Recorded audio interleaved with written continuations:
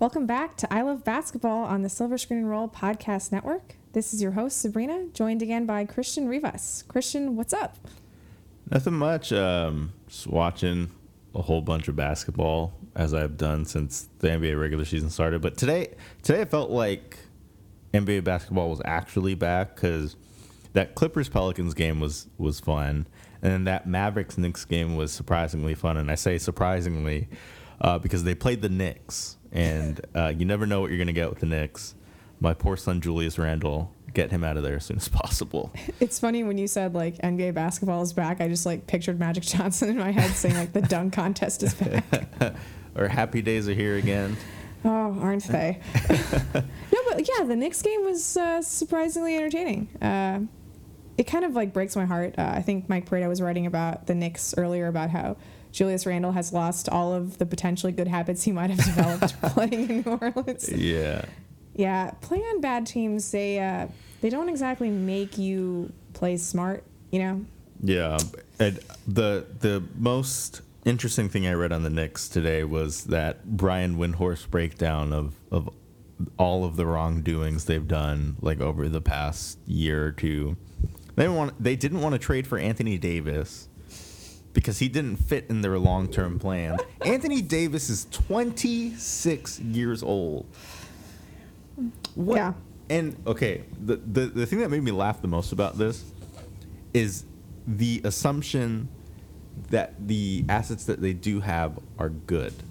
Like, I would trade literally everybody on that roster for Anthony Davis. Oh, and some. Yeah. Definitely. That was an interesting time. During that whole trade package rumor season between the Celtics, Knicks, and Lakers, I had people trying to argue with me that the Knicks just had a better package than the Lakers. Like, hell-bent on the Clippers having a better package than the Lakers. Whatever. I mean, I'm not sure what, Lonzo or Ingram or Hart is going to turn into, or, like, what those picks are going to end up being. But at the time, I remember exactly where I was when the Anthony Davis trade went down. I was covering a Sparks game at Staples Center. I, focused in on this picture of Brandon Ingram in the Staples Center media room, and I was like, I wonder how long that's going to be up there, because it's a picture of Brandon Ingram dunking on Anthony Davis. Yeah. And I was thinking, we gave up too much. Like, the Lakers had all of the leverage because Anthony Davis only wanted to come to the Lakers, and we gave up everything. And then you watch Anthony Davis play. Yeah. It's like, maybe we could have given him more. Yeah. In hindsight, if the Knicks weren't willing to give up all their goodies, as has been reported, don't know if that's true. Maybe they offered everything they had. The Celtics didn't want to offer Jason Tatum over Rich Paul telling him he's not going to resign for obvious reasons. And then, I don't get it. Like, I don't know why the Lakers ended up giving as much as they did. I guess Anthony Davis could have been sent to another, like, some team could have gotten desperate and put a package together. But, man, when you look at this Lakers roster, if it's not Andre Iguodala that I'm thinking about on the team, it's Brandon Ingram, because he'd be great. I think we were talking a little bit off air. I think he's posting the worst defensive rating on the Pelicans, but he is getting buckets. Yeah, I worry about how much to judge what players are doing on losing teams. Like, obviously, the Pelicans, they looked real nice today without Brandon Ingram, Lonzo Ball, and Josh Hart, and our dear boy Zion Williamson. And Jahlil Okafor. Like, every player I watched the Pelicans for is not playing today other than Drew Holiday. Yeah, well, you're a shameless Duke fan. They still got Frank Jackson. Still got JJ Redick. There's so much to love for me on New Orleans. I literally just can't get enough of them. All the brotherhood is there. All the brotherhood. Yeah, just a quick side note. I love how Duke basketball has, like, created this marketing of the brotherhood that didn't exist until, like, 2015, 16 maybe. But Right. works really well when you're recruiting guys, because you get to tell them, like, you're part of the brotherhood with Grant Hill and Jay Williams. And, like, they all pretend that, like, it's a thing that's been around forever. It's really good branding. Yeah. Really good. The NCAA is the police. So, whatever. It's wrong what they're doing to James Wiseman. As soon as possible, James Wiseman. Yeah, get your bag, never look back. Yeah, I'm sure Penny will be okay. But yeah. I think we should talk about the big news of the day, though. Even though it's not specifically Lakers news.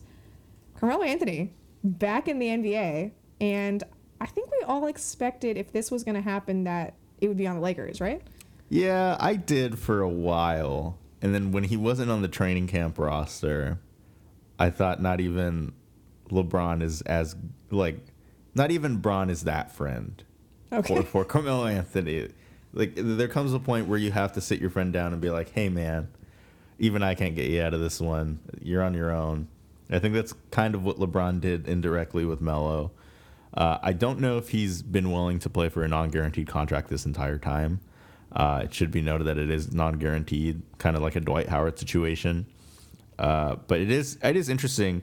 My hottest take that I have is that Carmelo Anthony is actually going to be good wherever he landed. So I think he'll be fine in Portland. I don't know if Portland's the team to hide him defensively, but they're certainly going to try, and if they might just have to beat teams 142 to 140 like every night.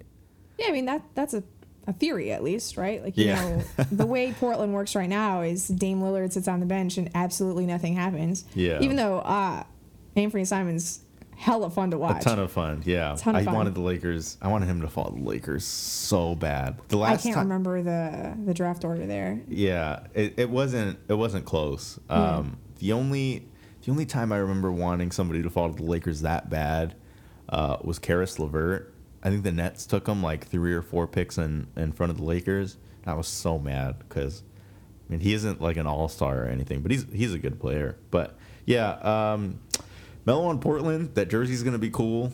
But beyond that, I don't know. I don't have too many thoughts on it.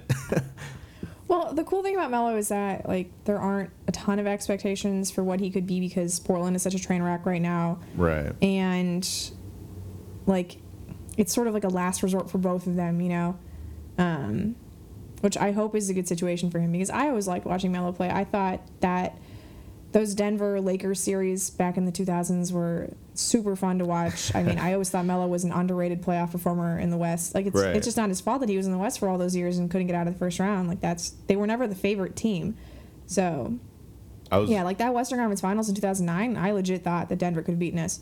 Right. So I was in Denver visiting family when that was going on, and we got dirty looks at like a diner the very next day. They won because we were in our Lakers gear. It was very cool. I think Denver hasn't been a basketball city since then. Yeah. So maybe we got the most passionate fans in Denver. But yeah, I agree.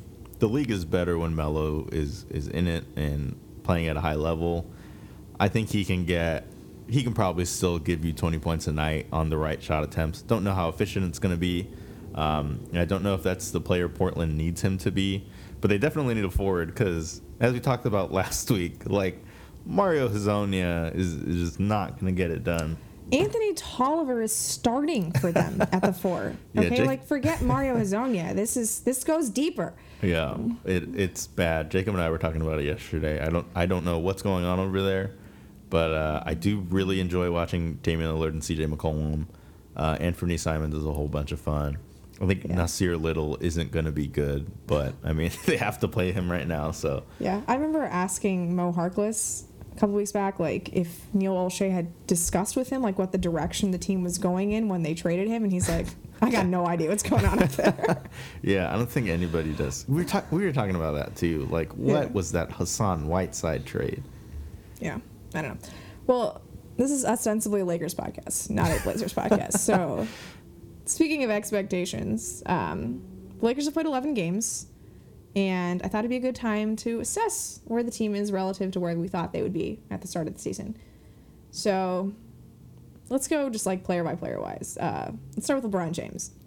I don't know about you, but I did not think LeBron was going to look this locked in defensively when the season started. Yeah, I didn't think so either. I thought it was going to be like maybe 1 or 2 games because of the comments made by Anthony Davis. It's just like Anthony Davis wanted him to be like an all-NBA defender, and it's just like, sure, that's a nice thought. And in the playoffs, he could make a push for that, but not in the regular season. I was wrong. I don't know why he's still playing defense, but it's good for the Lakers. Jacob and I's theory is that he is playing as hard as he can right now. So when he load manages in like February, March, which he said he isn't, but I mean, come on, he has to. Vogel has already said that he's going to try to get LeBron James and Anthony Davis rest as the season goes on. So even if LeBron doesn't want to, it's probably in his best interest. But yeah, on both ends of the floor, I expected LeBron James to be good, but unless last season was just one giant mess and blur I'm trying to forget, I don't remember him being this good. Yeah, I mean, I wonder if part of it's like there's actual veterans on the Lakers roster, so he can't just like screw around. Like there's people to actually hold him accountable, and a coach to actually hold him accountable, potentially, or a coaching staff even. Like Lionel Hollins is gravitas at the very least, right? Yeah. And I also think part of the Cleveland load management trips was just for him to get out of Cleveland in the winter. Like that's not as much of an impetus in LA, but you know, we'll see. But yeah. Offensively, LeBron's exactly what I thought he was going to be, pretty much. The assists are kind of nice. I feel like we've probably mentioned this a few times, that LeBron has never averaged double-digit assists or rebounds, and that's in reach this season because he's the point guard of the Lakers roster. Right. 11.1 assists on the season to go along with 23.9 points. That's good. LeBron James is good at basketball is my main takeaway from the first almost month of the season. Yeah, and like setting the tone on defense. That's maybe he just doesn't like the idea that like Anthony Davis could be considered better than him. Yeah, it's so funny because I was telling Jacob, like, the reason he's decent on defense is literally just because he's running back and like putting more effort on the defensive end. Just slightly more effort. LeBron James getting back on defense is an above average defender, which is laughable. LeBron James is so good at basketball. Lakers fans are lucky to have him. I don't know if they took him for granted last season, but I think, he looks like LeBron James. Yeah, it's pretty cool, right? I think we were all worried about that age-related decline, and nope. He's staving off father time for just a little longer. Like more so than Kawhi Leonard. He's the newest version of whatever Kawhi Leonard is. Kawhi's pretty damn good. Yeah. Paul George is really good too. I checked the box score at halftime, and I saw that Paul George had like 23 points in 13 minutes. And he has allegedly two bum shoulders. He's smooth, yeah. Yeah. I'm looking forward to seeing what that looks like. But Christmas Day. Yeah. Anyway, so speaking of things that Laker fans are also grateful to have, Anthony Davis. I gotta say, probably right around where I expected him to be. Yeah, I don't think he hasn't been as efficient from the field as I thought he'd be. But I guess the good news is that literally every one of their other big men has been. Like, and I think a lot of it also has to do with, and Anthony Davis talked about this a little bit in a recent interview with Shams Charania of The Athletic. He had said that he had to be the number one option in New Orleans because it's just like that's how things were. But I think being the number one option in LA is a little different, especially when LeBron James is diverting to you. It's a little more responsibility, and I think the shooting percentages he's had to start the season kind of reflect that.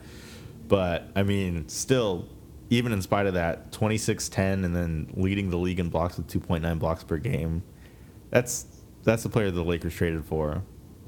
Yeah, I mean, I think offensively part of the reason he isn't as efficient as we might have hoped for is that the offensive ecosystem in LA is just not perfectly conducive to him, right? Like he's playing with the big a lot of the time. Right. The spacing is not great because even though the Lakers theoretically have shooters, they're not making shots. Yeah. So I think in time that'll improve just as like the offense everyone learns how to play with one another. Like the more he plays at the 5, I feel like those minutes have to be more efficient than when he's playing at the 4 offensively. Right. But we don't want to, rush that during the regular season and overtax him, right? I was just going to say, what would make the Lakers look better on offense? If Anthony Davis just slid over and played a position up or down, however you want to phrase it. But I'm perfectly happy with the Lakers playing him at the 4 and looking this way because they sprinkle in enough Davis at the 5 minutes so that you know that they're getting some reps in, but not overusing it. And then the more you see it, you're like, oh, this is just going to be like gangbusters whenever they actually do bust it out. Right. So I'm okay with the way things have been deployed thus far. And again, we probably could have given up more for Anthony Davis. Are LeBron James and Anthony Davis the best duo in the NBA? Currently? Yeah. Yes. I thought you were going to say like Lakers history, and I was like, nah. Oh, no. In the NBA, yeah. I mean, that number 2 is arguably Kawhi Leonard and Paul George, but I tweeted this yesterday, and I did not expect to tweet something like this almost a month into the season. I think Frank Vogel has a better idea of what he has and the pieces he has and how he wants to use them than Doc Rivers has so far. And Doc Rivers is a really good coach, like a championship head coach. And the Clippers have looked like a well-oiled machine on most nights.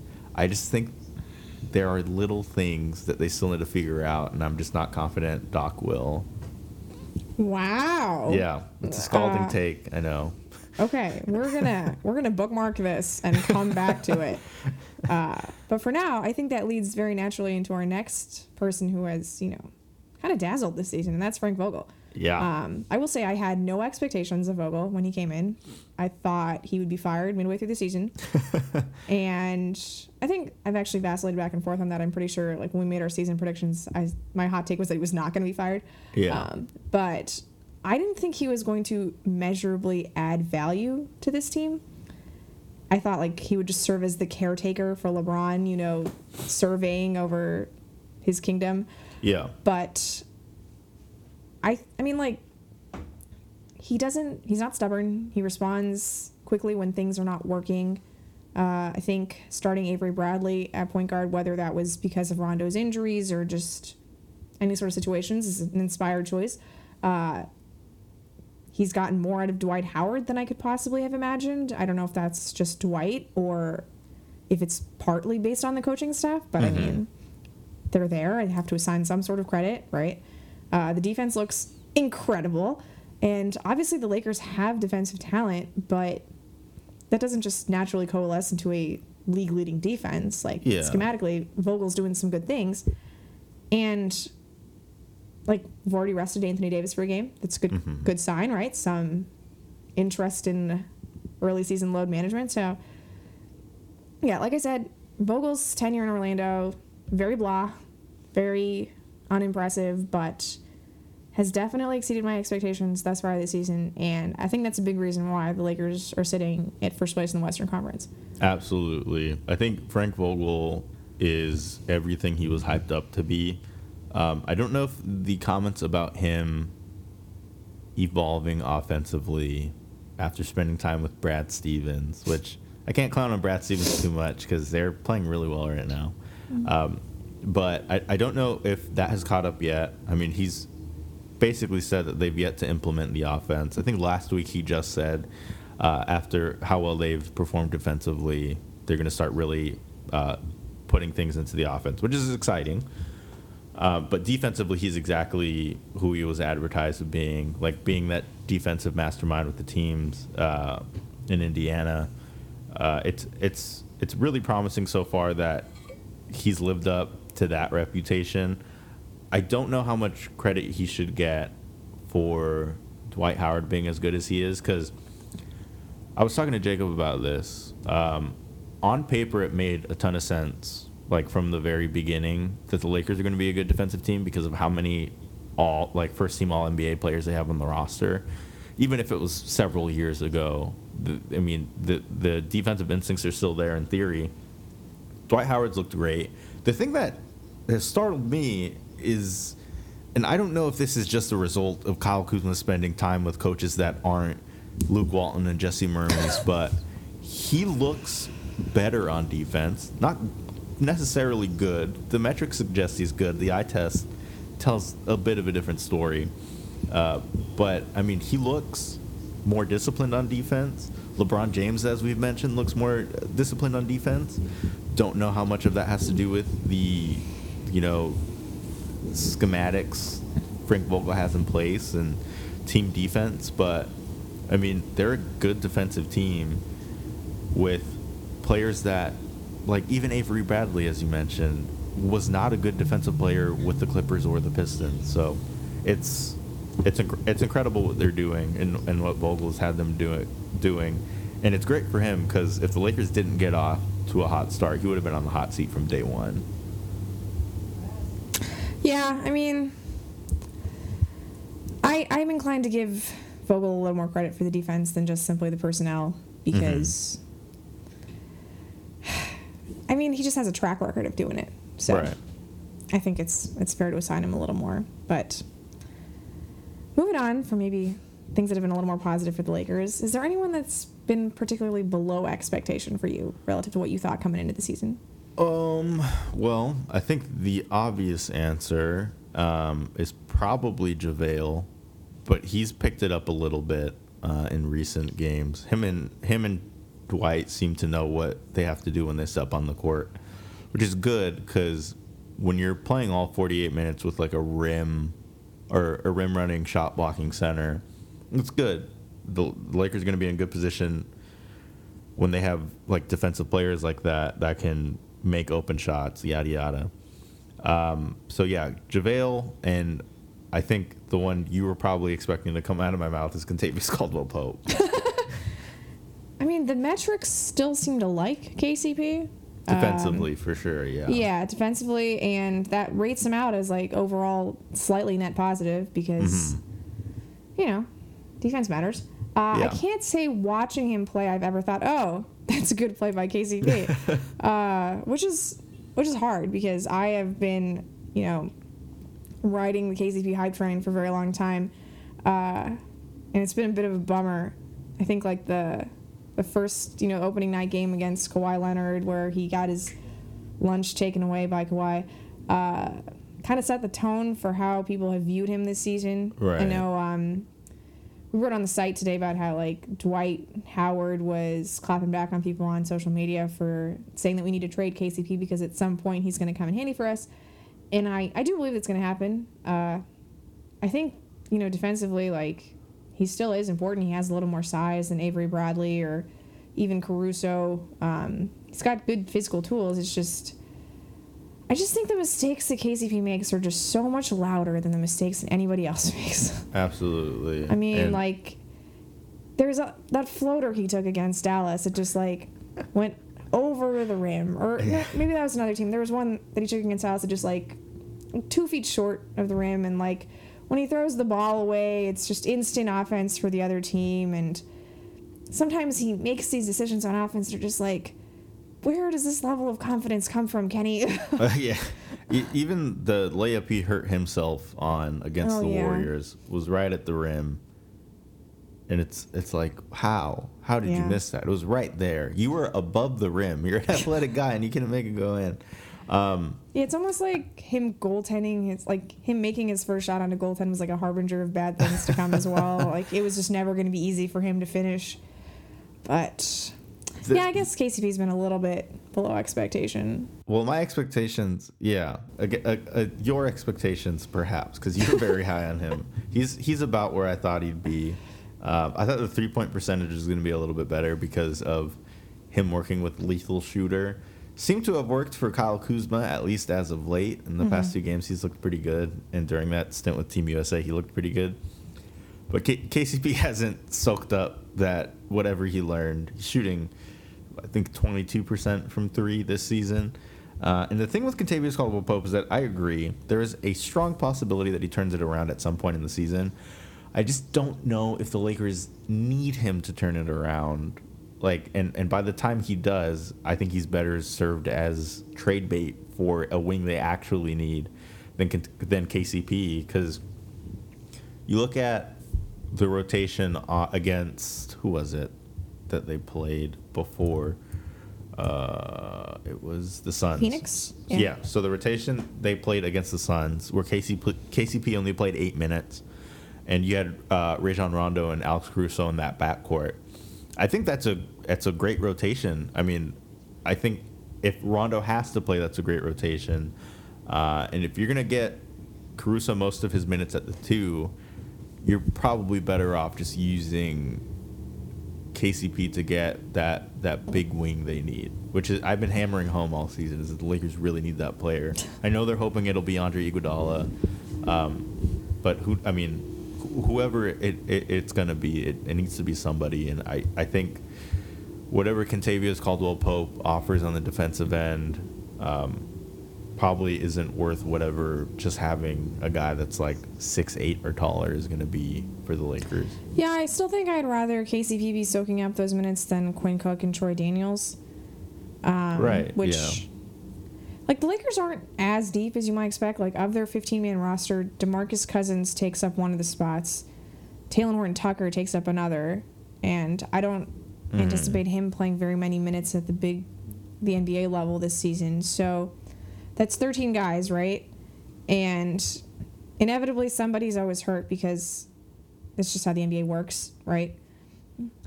So I do think that guard depth is necessary to a certain extent. But I agree with you, like, if the opportunity arises to find a wing, like, KCP's probably the one that has to go just because of salary matching purposes. But just getting back to the whole, like, expectations versus not meeting expectations, I think the one thing that's really surprised me about the Lakers is how poorly they've shot this season.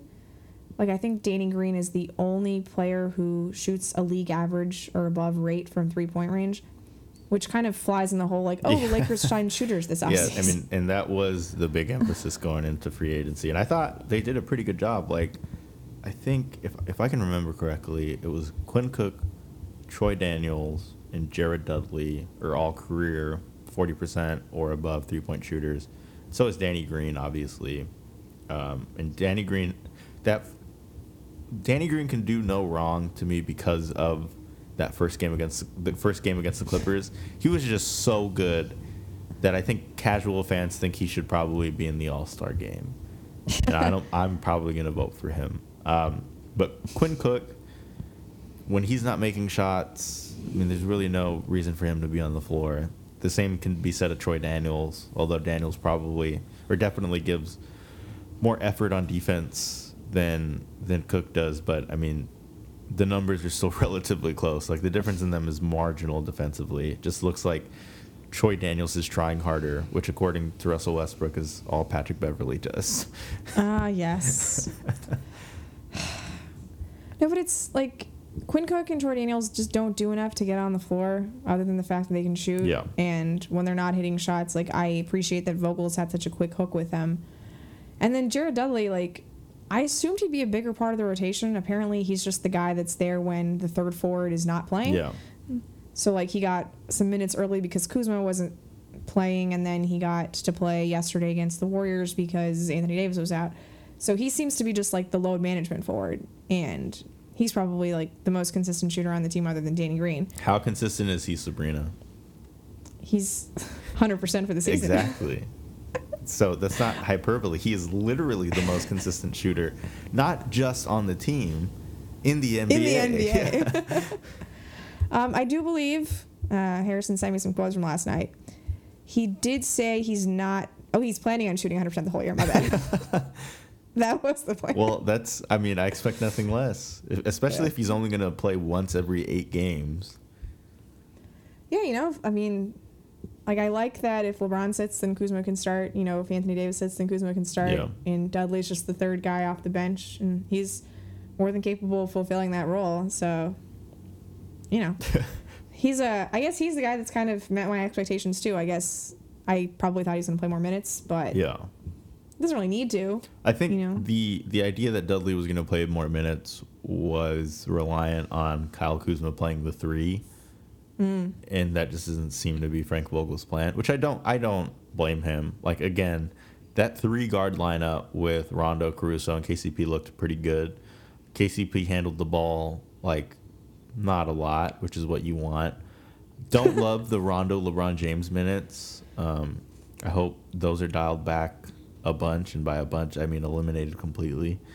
But yeah, that second unit, and I think as the roster gets more healthy, I think the biggest thing the Clippers have over the Lakers right now is that second unit. Obviously, that's going to dwindle a little bit, or that their full second unit is going to dwindle a little bit with the return of Paul George. But I mean, even then, if he's staggering Kawhi Leonard and Paul George, one of those guys is going to be on the court at all times. So regardless, whoever is on the floor in the second unit is going to be Lou Williams, one of Paul George and Kawhi Leonard, and then Montrezl Harrell. So I don't know if they've closed that gap, but I think that second unit that they played against Phoenix, featuring Caruso, Rondo, Dwight, Kuzma, and then you can sub in KCP if you want. In my head, I'm going to pretend it's Andre Iguodala. I think that's a really good second unit defensively. I think Kuzma can carry that team offensively, and Dwight can clean up whatever's left. So I like that. And speaking of Kuzma, do you have any thoughts on how he's played recently? Are you buying into the numbers he's putting up right now? Yeah, absolutely. I mean, he hadn't played a meaningful game of basketball since March, I think. He was part of USA camp, but again, like that was just scrimmaging. He didn't actually get to play in any of the... He played in an exhibition game against like the select team, but whatever that's worth. Yeah. I mean, he's had like some nice performances recently. Nothing he's doing feels out of character. You know, like he's still a good finisher around the rim, which we already knew about him. He's still super streaky from the 3-point range, which we already knew about him. Mm-hmm. And being able to buy into a defensive system, like that seems like the next level in his progression. And that's made easier when he's got really strong defensive bigs around him, like Anthony Davis and Dwight Howard. And when he has a coach who understands how to install a defensive scheme. So everything that he's doing feels very natural. Would I like him to shoot higher than 28% from the 3-point range? Absolutely. I think that'll come, you know, even if he settles in like low 30s, like it's not ideal, but for some reason Kuzma's rep makes it so that he's guarded. So, you know, those are good shots. Yeah. Gravity's, a lot of it's just reputation anyway. So, I mean, I guess like I'd hoped that he'd be further along like at this point in the season just because I didn't expect him to miss so many games to start, but I like where he is now. I think Joel Embiid said it, that he's not even a good 3-point shooter, but because he takes them, defenses have to respect them.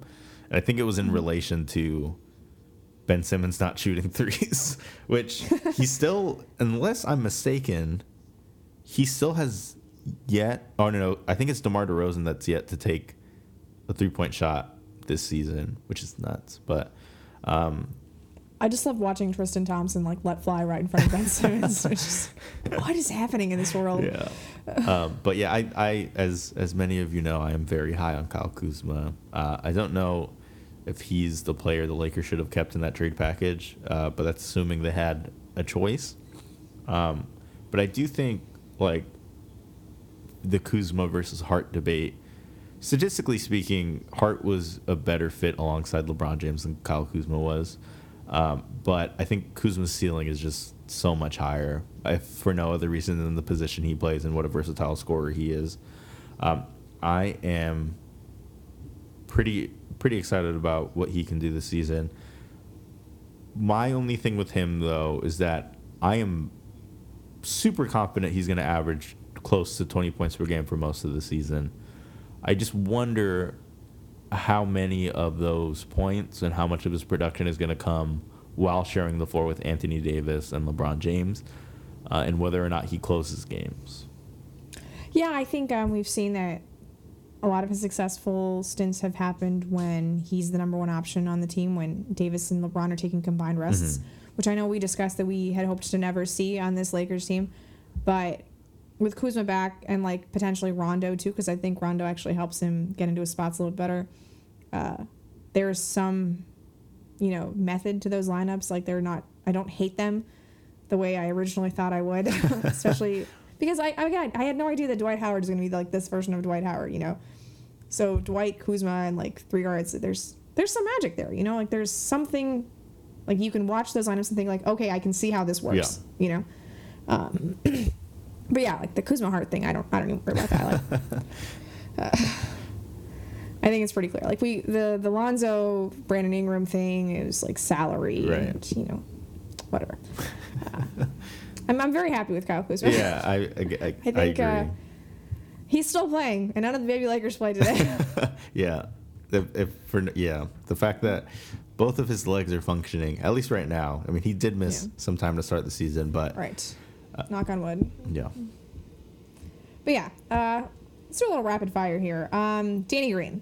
Better, worse? How'd you expect? Danny Green is one of the best players in the NBA. And Perfect. Yeah, that's it. That's all I got. I will say, I know the people on Toronto and San Antonio have said that, or like their fan bases have said that he's a little more inconsistent than you'd expect. Like he makes like 8 threes over 2 games and then sort of flames out over the next 2. That's been a little maddening. But he's just so good defensively that I don't particularly care. Right. Yeah. Alex Caruso. Well, he probably isn't going to get any. Well, actually, that's not true. I was going to say he isn't going to get any All-Star votes. He's probably going to get a whole bunch of All-Star votes, but he doesn't deserve any of them so far. He's been pretty poor from the field, and so. Well, I mean, I'm hoping those averages get up because if they don't, he's again. I think he does more of the little things on the defensive end than KCP, but at that point, he's just KCP if he's not hitting shots. Yeah, I mean, I'm a little disappointed. I was expecting him to hit better from 3-point range. Like, obviously not the 45% that he was hitting in March and April last season because were garbage games. But I had higher hopes for what he could be as a floor spacer, and he's not at the point in his career where just him being there causes the defense to react because this is his first year not on a 2-way contract, right? Like, we shouldn't expect that from him. But every time comes in the game, he just makes an immediate impact on defense. And it's just so hard to quantify, but he's just always there. Like, that game against, was it Toronto? I think it was Miami, where he just, like, forced an inbounds violation because, like, he was just guarding the guy who was supposed to be inbounded the ball, and, like, Kendrick Nunn lost his mind and, like, couldn't count to 5. It was just little things like that Caruso's always doing, and he's so fun to watch. Like, I still keep watching Lakers games with people who don't understand that Caruso can dunk. It is mind-boggling to me. Like, I was in Phoenix this weekend, and I'm watching the game with my cousins, and he's like, who's that bald guy? Like, what is he even doing on the floor? Like, he still has the shock value. I can't believe it. Yeah, every time Alex Caruso dunks the ball, 2 years of my life are added. And that's good. He's very good at dunking. I don't know what it is. I think it's just the fact that he kind of resembles Charlie Brown that I get so excited when he dunks. Yeah. Okay. Let's see. Avery Bradley we talked about. Caruso, Danny Green. I feel like we covered the Quinn Cook, Troy Daniels piece. We haven't talked about Dwight yet. We have not really talked about Dwight. I think it's safe to say that he has not met your expectations, right, Christian? We haven't won 3 titles with him yet. He is. He's good. I didn't think he'd be. I had no reason to believe he'd be this good, just because of the off-court stuff. I'm still very interested, and I will knock on wood or whatever this fake wood table or desk I'm sitting at is. This is still a guy that is coming off of 2 back surgeries in like the last 5-6 years. So I love what I'm seeing right now. The big question for me is if he's going to stay healthy. I really hope he does because the Lakers are a better team. I was looking at numbers today, and the second most used lineup by the Lakers has only played 16 minutes together. The starting lineup has played like over 100. But that lineup has like the best defensive or net rating on the team, and it's the starters with Dwight Howard. So he's good. He's good. I do wonder if Melo has those day-to-day provisions in his contract as well that Dwight does, or if his non-guarantee is just like, oh, in January we can cut you. Right. But it's a unique incentive structure that Dwight Howard is working under, and he is thriving. Yeah. Once he, I think he's like starting to get some of his personality back too. You know, I worry it's too much personality. Dwight's a little cheesy. But no, he's having a good time. Like, he and JaVale seem to genuinely like each other, although JaVale will not concede the fact that Dwight does anything better than he does. So you should see him when his contract gets guaranteed. I'm sure he'll start posting up, and I worry about that date when we're no longer on a day-to-day with Dwight Howard. Making just weird, inappropriate fart jokes. Can't all wait. The time. He made a fart joke in the locker room the other day. I don't know if it was a fart joke or he just thought somebody farted, but I don't ever need to hear Dwight Howard say the word fart in Lakers context. Yeah. Yeah, I mean, I'm pleasantly surprised with how the Lakers look so far. I don't know if it's just like natural defeatism or the past 6 years have robbed me of joy, or there's some genuine holes on this roster. All of those things, yes. Like, I thought the Lakers would beat the Clippers opening night, and they didn't. And then it just sort of like spiraled like, oh my God, the Lakers are not going to be that good. And then here we are, 9 wins later. Yeah. Residing atop the Western Conference. But again, I really hate to be a skeptic, but they really only need to be better than one or two teams. And we saw them play one of them, and that matchup didn't go well. They'll have Kuzma next time. The Clippers will have Paul George. I maintain being able to throw an entry pass would have come so in handy in that game. It's going to be different. I hope. We didn't even play Caruso in that game. Like that's was a fake Laker lineup. When somebody says that the Clippers didn't have Paul George, I say Alex Caruso didn't play, and then that's where the conversation ends, because it's just mutual respect between two superstar players. Absolutely, yeah. How many wins has Paul George been a part of this season? Exactly, 0. The answer is 0. All right. Well, the Lakers play the Kings tonight. A little Luke Walton reunion, which I'm sure everyone is very excited about. What do you think LeBron and Luke's relationship is like? Not great, Sabreena. I don't think it's great. I would be surprised if... Well, actually, no. LeBron's a student of the game, so he knows who Luke Walton is. But I wouldn't put it past him to just pretend like he forgot his name or that he was his coach last season.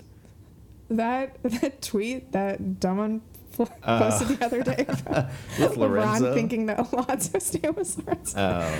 Oh my God, just floored me the idea that this team is just so different from last year's team, because I think we saw a little bit with Kyrie Irving last season in Boston too. I think all-star players just don't want to come off as like all-star players that are power hungry and want to come in and make that team theirs. So Kyrie kind of took a backseat as much as Kyrie Irving can, taking 50,000 shots a game. But LeBron James really took a backseat and wanted to see Lonzo Ball step up as a leader and work within Luke Walton's offensive system, quote unquote, whatever that was. I don't think he wanted to step on anybody's toes, but I mean, he's made it very clear that this team belongs to him and Anthony Davis, and more so Anthony Davis. So, and the Kings are coached by Luke Walton. So, yeah, I would say the Lakers are currently in good hands. Yeah. All right. Well, on that note, thank you for subscribing to the Silver Screen Roll podcast. We have shows on the Lakers every day of the week. The 9-2 Lakers, first place in the Western Conference, if I haven't already said it 30 times on this episode. Thanks for listening, and have a good weekend.